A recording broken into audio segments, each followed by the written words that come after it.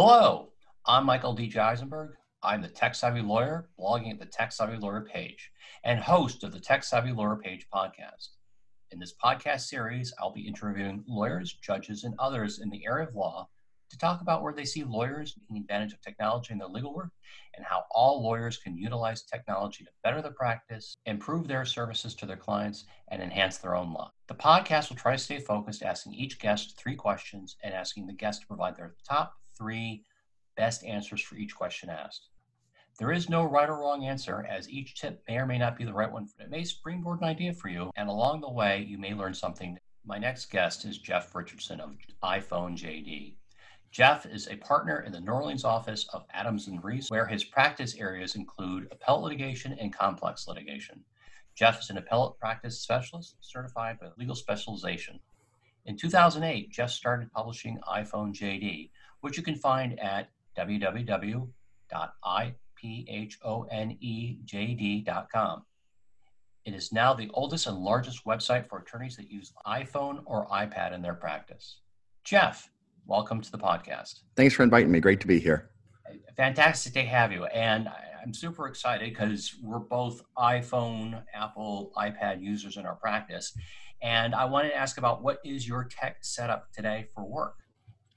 Well, work means a different thing in this age of coronavirus. Yeah. Since I, rarely go into the office anymore, although I have that option occasionally if I need it. So most of the time that I'm getting work done now, I am at home using my iPad, my iPhone, and my iMac. I have a nice iMac with a 27-inch screen that I can use to connect to all of our firm stuff. And I'm sort of going back and forth between the 3 of them, and it's been working great.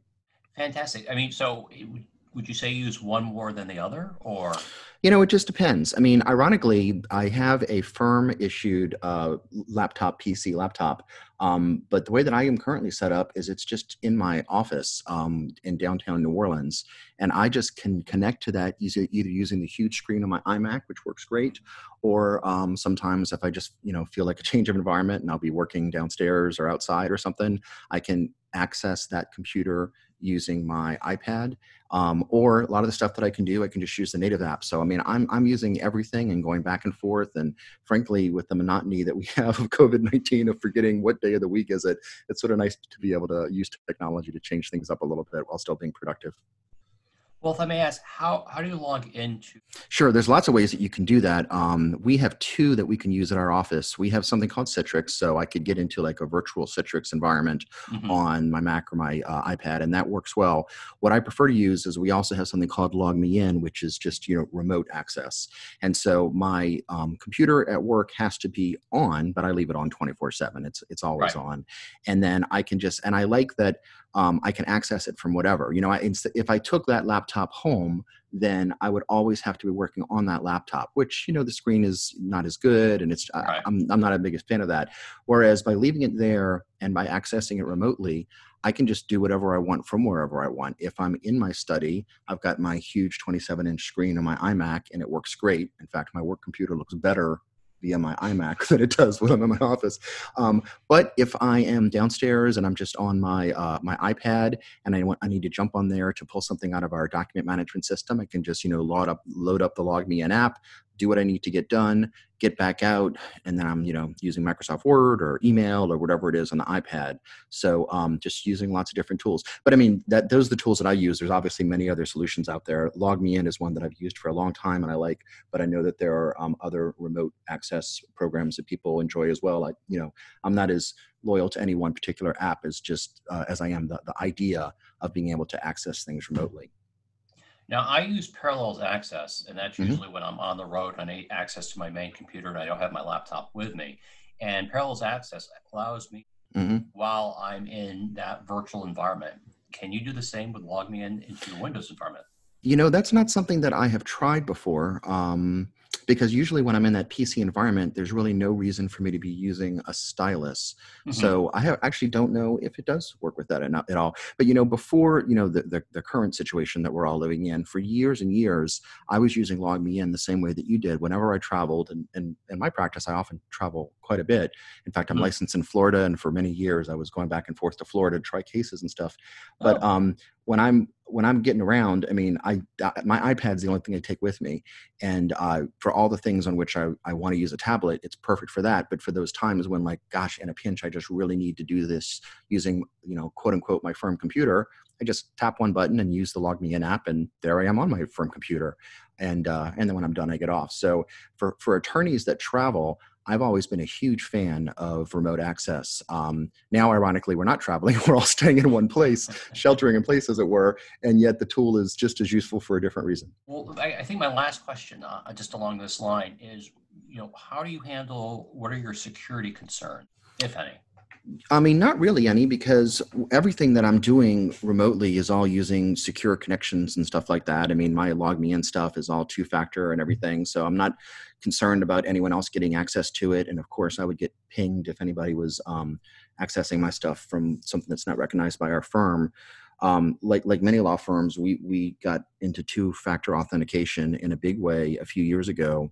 And so pretty much anything that I'm doing when I'm accessing my firm remotely, whether it's I can just open up a browser on my computer or anywhere else on an iPad, and I can log into our firm's webmail. But you got to go through a two-factor thing first to authenticate that you are who you really are using the Authenticator app. We happen to use Microsoft Authenticator, but all the Authenticator apps work the same way.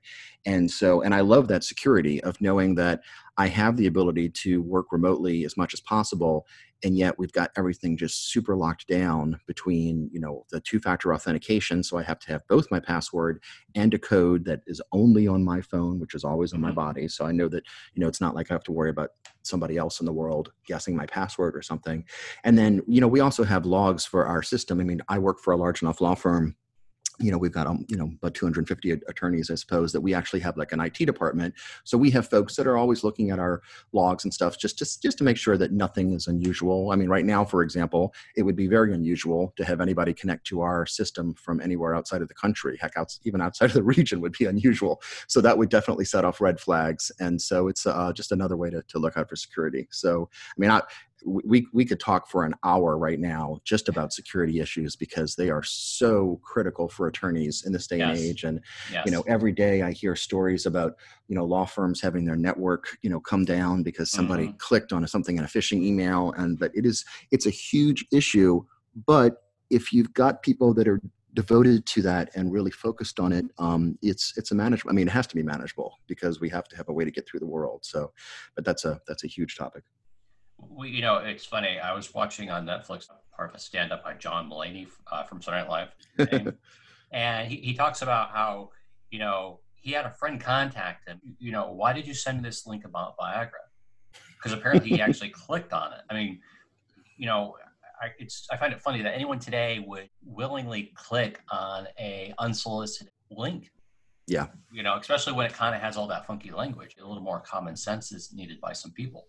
Yeah, and it worked both ways. I mean, I would hope that nowadays, if anyone, certainly if any attorney gets an email from somebody else saying, hey, I'm in a real pinch, can you quickly, send me an iTunes card link or, any of those things, it should set off such red flags.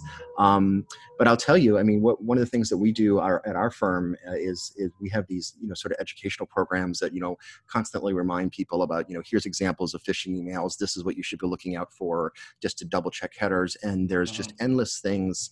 The bad guys, unfortunately, get more clever every time. But and, it's frustrating, too, because in this current world of COVID-19, where we're all out of our element, we're working from home, we've got kids homeschooling around us and everything else. It can be easy to have your guard go down. And yet this is the very time when the bad guys are trying to take advantage of us the most. So it's tough. But there's easier for them, too, because they get to do it from home as well. That's true. Very good point.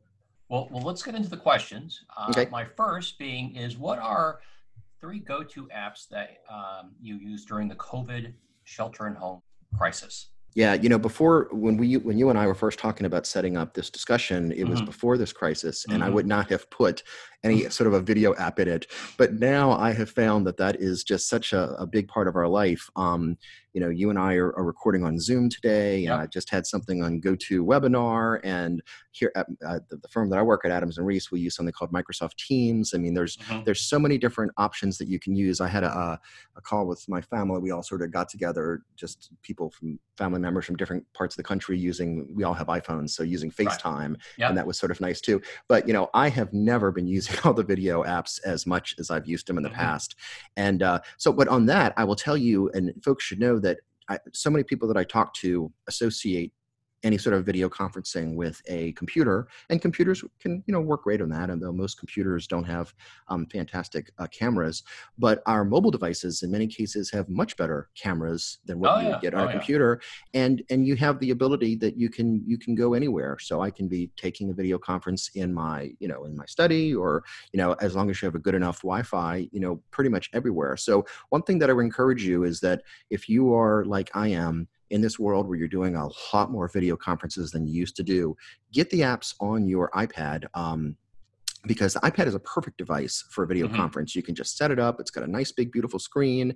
The camera, even the front-facing camera, is pretty good, and you have a lot of options. People joke about with video conferencing having these, fake backgrounds that you pretend like you're in front of the Golden Gate Bridge or something like that. Right, and many people do that because who knows what's going on behind me, whether it's the kid running on the camera, like that famous BBC video, or whether it's just that, my house is not as neat as I wish it was. But when you have something like an iPad that's just so easily portable and you can set up anywhere, it works great. You have millions of options. And of course you can do that with a laptop too, but an iPad is all screen. And when you're doing video conferencing, that's what you want, is just a nice big screen, and that's what it is. So it works great for that. So that would be my one tip is, there's not any one particular app because there's so many out there, but whatever it is that you're going to be using, and I suspect it's more than one of them, get up to speed on them, because it's great to have the option of either using a computer or your iPad or your iPhone, just depending upon what your needs are. Well, are there any other apps that you might use on your iPad that are not related to video? Oh, yeah. So, and one of these I was certainly using before COVID-19, but I'm using even more now. I mean, I guess two of them I could say that for. You need a good app for managing your PDF files. And especially nowadays, you need to be even more self-sufficient than you were before, and having access to all of the if you're a litigator like I am, having access to all the pleadings, or for an appellate attorney, I do a lot of appeals, to have access to all the record in a case. Just having it all in one place on your device means that you can do anything from anywhere. You never have to worry about, where is that red weld, or do I have that binder, or what is it? Everything's just right there. So you need to have a good app for that. And the one that I currently use that I really like is called PDF Expert, which is a fantastic app. In the past, I've used another app called Goodreader, which is also very good. But PDF Expert's my favorite one right now. It allows you to sync with lots of different services. So you can have some things on Dropbox and come in. You can create folders that are local just on there for private things that you don't want to put in Dropbox. And it's a great organizational tool for folders and subfolders for organizing your cases. So you have like the Smith versus Jones case and all of your subfolders, correspondence and pleadings and whatever else. But it's also has some good annotation tools too. So for me, whether I am reading a bunch of cases that I downloaded from Westlaw, I can just sit back on a chair on my couch with my Apple Pencil in hand, and I can go through and I can highlight things. I can, write little annotated notes on the sides.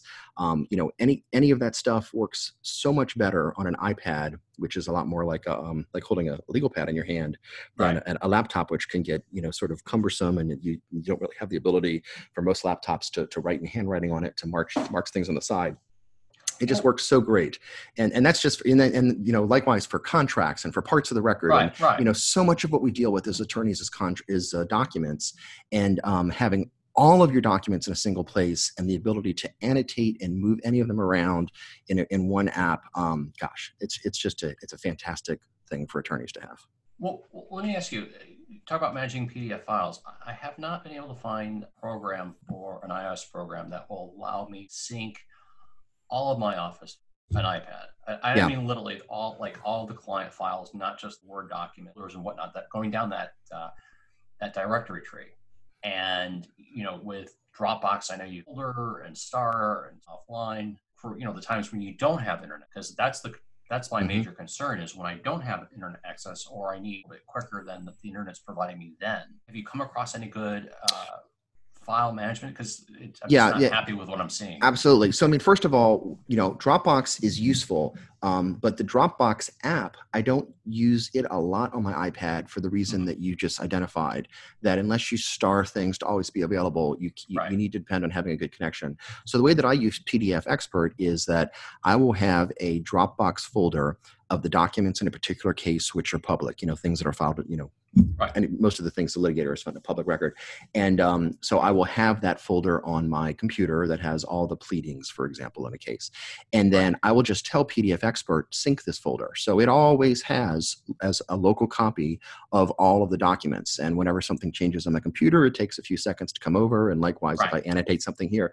And so that way, I could literally disconnect the internet from my iPad right now, and I would still have 99% of every document that I need. The only thing I'd be missing is the most recent things that were added to my computer. And so, so I absolutely use that. What does make it a little bit cumbersome, and this is going to be true for any device you use, is, our documents can come in so many different places, because I also have some documents that I just don't feel comfortable using Dropbox. Although I actually think that Dropbox's security has come far beyond what it used to be in the past. I mean, I know many attorneys that keep their entire practice on Dropbox, and I don't criticize that. But just for myself, I have a lot of documents that are the more, higher level of secrecy that I don't necessarily feel comfortable using Dropbox for. And, how I do that, it just depends. Some things I will email to myself and have a part of PDF Expert that has things that are not synced. Depending upon what document management system you use for your law practice, we happen to use one called iManage in my law practice. There is an iManage app that I can get access to things from there, and so some things live on there. So I can get to everything, but there's not, it would be great if there was literally 100% of all of my files, like you were suggesting, were all available the same way. It's not perfect, but it's more than close enough that, out of the small times that I stumble between, it's easy enough to get through it. Well, and for me, that's why an iPad is not the laptop killer, because I can't take the whole office.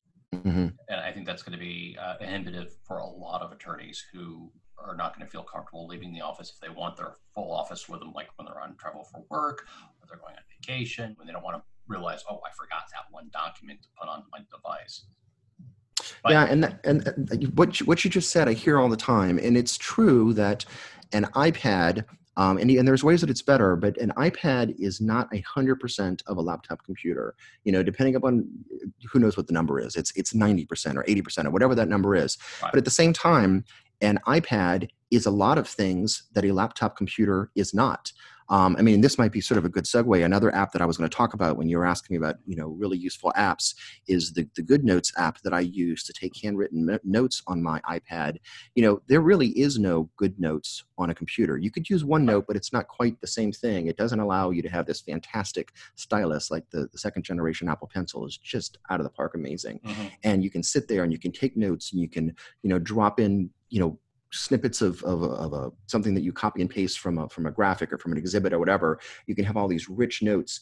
There's nothing like that on the computer. There's nothing like a lot of things on the computer. And so, what you need, what different people decide, what's the best tool for the job, saying, I can't edit my Microsoft Word brief on the iPhone. Well, of course you can't. The iPhone's not made for that. There are some things that the computer is best for. There are some things that the iPad is best for. There are some things the phone is best for. There are some things that my Apple Watch is the best quote unquote computer for. It just depends upon the task. But for me, I find the iPad is the one that, of all those different tools, it's the one that I find most useful for being productive when I'm working at home or out of the office or wherever I am. Well, that kind of leads into our next question. What are the three benefits of having an iPad in the office, whether it be home, brick and mortar building? Yeah, the idea that it sort of replaces the legal pad in everything that means. When I think of the early days of my practice, I've been practicing law since 1994. So, way back when I was starting in the 90s, you had your legal pad, you had your paper, everything was in paper, your paper documents, everything that you put in a folder. The iPad is truly the replacement for all of that, because I can take my handwritten notes on it. My quote unquote documents are all electronic, and I can take notes on them, and everything is just there. That works much better than a computer. Now, it used to be that when I then, someone who writing briefs was a huge part of my practice, especially the appellate part of my practice. Right. It used to be that whenever I wanted to sit down and work with a Microsoft Word document, that's when the iPad would go to the side and it would have to be the computer. But that has changed a lot over the years. In fact, it's changed a lot over the last few weeks. Just this year, Apple updated the operating system on the iPad so that it now has really good support for a cursor, whether it's through a mouse or through a trackpad. And so now you can have a setup where you can just have any sort of Bluetooth keyboard. I just have an old Apple Bluetooth keyboard, the ones that come with many computers. And I set it up in front of my iPad, and I have my mouse. And when I'm working on documents, it's pretty good. Now, there's one missing piece, which is that when Apple did this update a few weeks ago, they brought everybody way up when it comes to using a mouse. But to get to that over that final barrier, the individual apps have to be updated to take the most advantage of the new cursor support. And of course, all the built-in Apple apps do, and they work fantastically. Microsoft Word doesn't yet support it. And so, for example, as I'm using a mouse with the Microsoft Word app on my iPad, as you move it around, you don't have like an I-beam moving around the same way I would in a computer. But I know that Microsoft is going to update for that, because Microsoft has done really a fantastic job over the last few years of keeping their mobile apps up to date. And once that comes, heck, by the time that this podcast comes out, Microsoft may have already fixed this. Then it's going to be there. And then the thing that the iPad was traditionally not great on, just being a word processor, it's going to be really good on. And I tell you, for me, the current situation of working at home with COVID-19, sometimes I want to be in front of my computer, but sometimes, the kids are doing something in one part of the house and I just want to be in another part of the house. It's going to make the most sense for me to be sitting, wherever it is, and having this truly portable device like an iPad that can be my notepad, but it could also be, if I want to sit there and work on my brief, it can do that.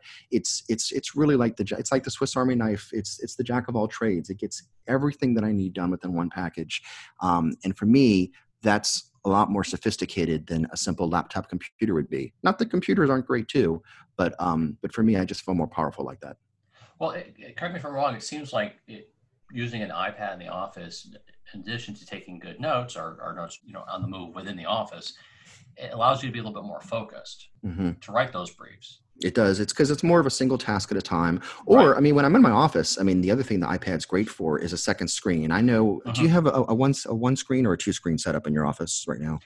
3 screen. You have 3 screens. So there you go. You're like NASA with all the mission control. I only have the one screen for my computer, but my iPad sits next to it, and I've got the 12.9 inch iPad, which is a big screen.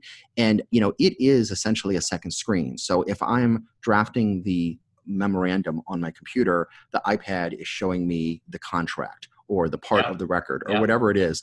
And so each has their own task, and I'm using both at the same time. Or even as simple as, having emails up on my iPad while I'm doing something else on the computer. And if you've got multiple monitors for your computer, you can do some of the same things too. But then when I need to go down to another attorney's office down the hall to talk about something, I can't pick up that external monitor and walk down the hallway with it. Whereas my iPad, I just pick it up and walk down the hallway. And whether I'm in someone else's office or in a conference room, everything I was just doing just moves right on over right there with me. And I know if you have like a laptop in your office that you hook up to external screens, deciding to be mobile, involves unplugging some cords and moving around and stuff. Whereas the iPad, it's just, lift and go. So now, are you able to connect your iPad to your downtown work? Yeah. Well, in terms of like using the Log Me In app that I was talking about before. So I meant more in the sense of as a second screen. There are ways to do that. And I haven't used, and I know that those apps are out there, and as I'm sitting here, I forget the names of them, but I haven't really found it all that useful to do that, because the iPad I think I find that the iPad works better sort of getting things done in its own world and its own way of doing things, as opposed to simply being a dumb monitor. But I do Gotcha. know that those programs are out there. But I feel like if I was going to do that, I would just get a true second screen. Whereas if to have the iPad that I can take advantage of, all the combination of power and simplicity, I want to be using the iPad operating system for that, as opposed to it just being a dumb screen. I have tried it a little bit though, like sitting in front of my iMac at home. You can make your iPad into a second screen just using the built-in. It's one of the things they added. Yeah, exactly, Sidecar, and it does work. It's sort of interesting. Sometimes I'll be playing a video on the main screen, and instead of making the video real small in a corner, I'll just move the video off to my iPad, right. And it's sort of weird. It's a little magical how it works, but have to admit it's probably much more of a gimmick than something that's a part of my workflow. But I can totally understand how folks would use it that way. Yeah, and for the listener, for Apple, their iPads, you can connect wireless, or actually maybe it's Wi-Fi. Well, forget it. You can connect it wirelessly, iMac or your Mac Pro, and have an extra screen where that function is not inherent in iPads. Right, but I know that there are third-party. You can do it using other software, right. And I've tried it in the past. But it's cool that it works. But for me, it hasn't been part of my workflow. Well, so tell us, now that COVID is upon us, what do you see as what 3 ways do you see as the new norm for attorneys now post-COVID? When that day eventually comes. Yeah, all of us have had to become a lot more self-sufficient, because we're not there with the attorneys that we work with right next to us, or the secretary or paralegals right next to us. I mean, not that we can't connect to them, but so I feel like, like it or not, all attorneys have been dragged kicking or screaming into being more self-sufficient. And I suspect that that's something that's going to continue into the future, whether it's because you're using your iPad more, or it's because you're using you become that much better a user of your computer. That's going to be a big change. Another thing is along the same, the idea of having electronic documents and things in PDF format and stuff is nothing new, but it goes hand in hand with being more self-sufficient, is having everything right there at your fingertips. We're now on the point that as physical mail comes into our office, we have a skeletons crew that's there and is scanning things and sending it to us, so we still get orders from the court. And I think it's going to bring people even more into that true paperless world. Another thing that I think is going to be different is communication is going to change. And I feel like I've gone through this once before. I live in New Orleans, and so we went through Hurricane Katrina back in 2005, where suddenly, of course, you were separated from other people because of the storm, but telephone systems were not working, and everything was down. And but at that point, it was when many people, including myself, sort of discovered texting for the first time. And this was back in the time when you had like the number keyboards. So you had to do 222 44 666 to make all your letters and stuff. And texting just wasn't a big thing. And then suddenly everyone in the city of New Orleans became texting experts after Katrina, because we found it was the one way we could communicate to each other and make sure that your relatives were still safe and sound, or if they needed help. And I feel like we're seeing a version of that through COVID-19 because of software that you use to interact with other people. And part of that is the video, like I was talking about. But just to give you an example of that, at my firm, we're using Microsoft Teams, and Microsoft Teams has a video conferencing aspect of it, which works well, but it also has sort of a chatting aspect to it, and a way of communicating with people that way. Not unlike what people have been, other apps that people have been using for years that do the same thing. But I feel like more and more people are finding that there's ways to communicate with each other using technology, other than just talking to people in person. And if you've been using Slack, this is nothing new for you. But I have a feeling that a year from now, there will be attorneys in my office who I will be using the Slack-like portion of Microsoft Teams to send these quick little text messages, although they're not text messages in our phone, just within the firm system and stuff like that. I think that that's going to all carry over. And with video as well. I mean, when we all go back to normal, which hopefully is soon, I suspect that now that we've all learned that you can do video and it does work, I think it's going to replace a lot of meetings. Wouldn't it be interesting if, it starts to become an option more and more for courts? Already appellate courts are scheduling oral arguments to be by video phone, and trial courts are doing the same. I think that some of that stuff is going to carry over. And frankly, I look forward to it, because as we all become more tech savvy and communications, if anytime you can reduce the need to drive across the state to go to a hearing that maybe you could have attended by a video conference, that's just a great efficiency. I recently had to fly out of state for Chambers Conference, Midwest, and I was rather surprised that I wasn't allowed to just do this by phone. And this was pre-COVID. Now we end up having oral arguments no matter, or another Chambers Conference, or Microsoft kind of conferencing system. Yeah.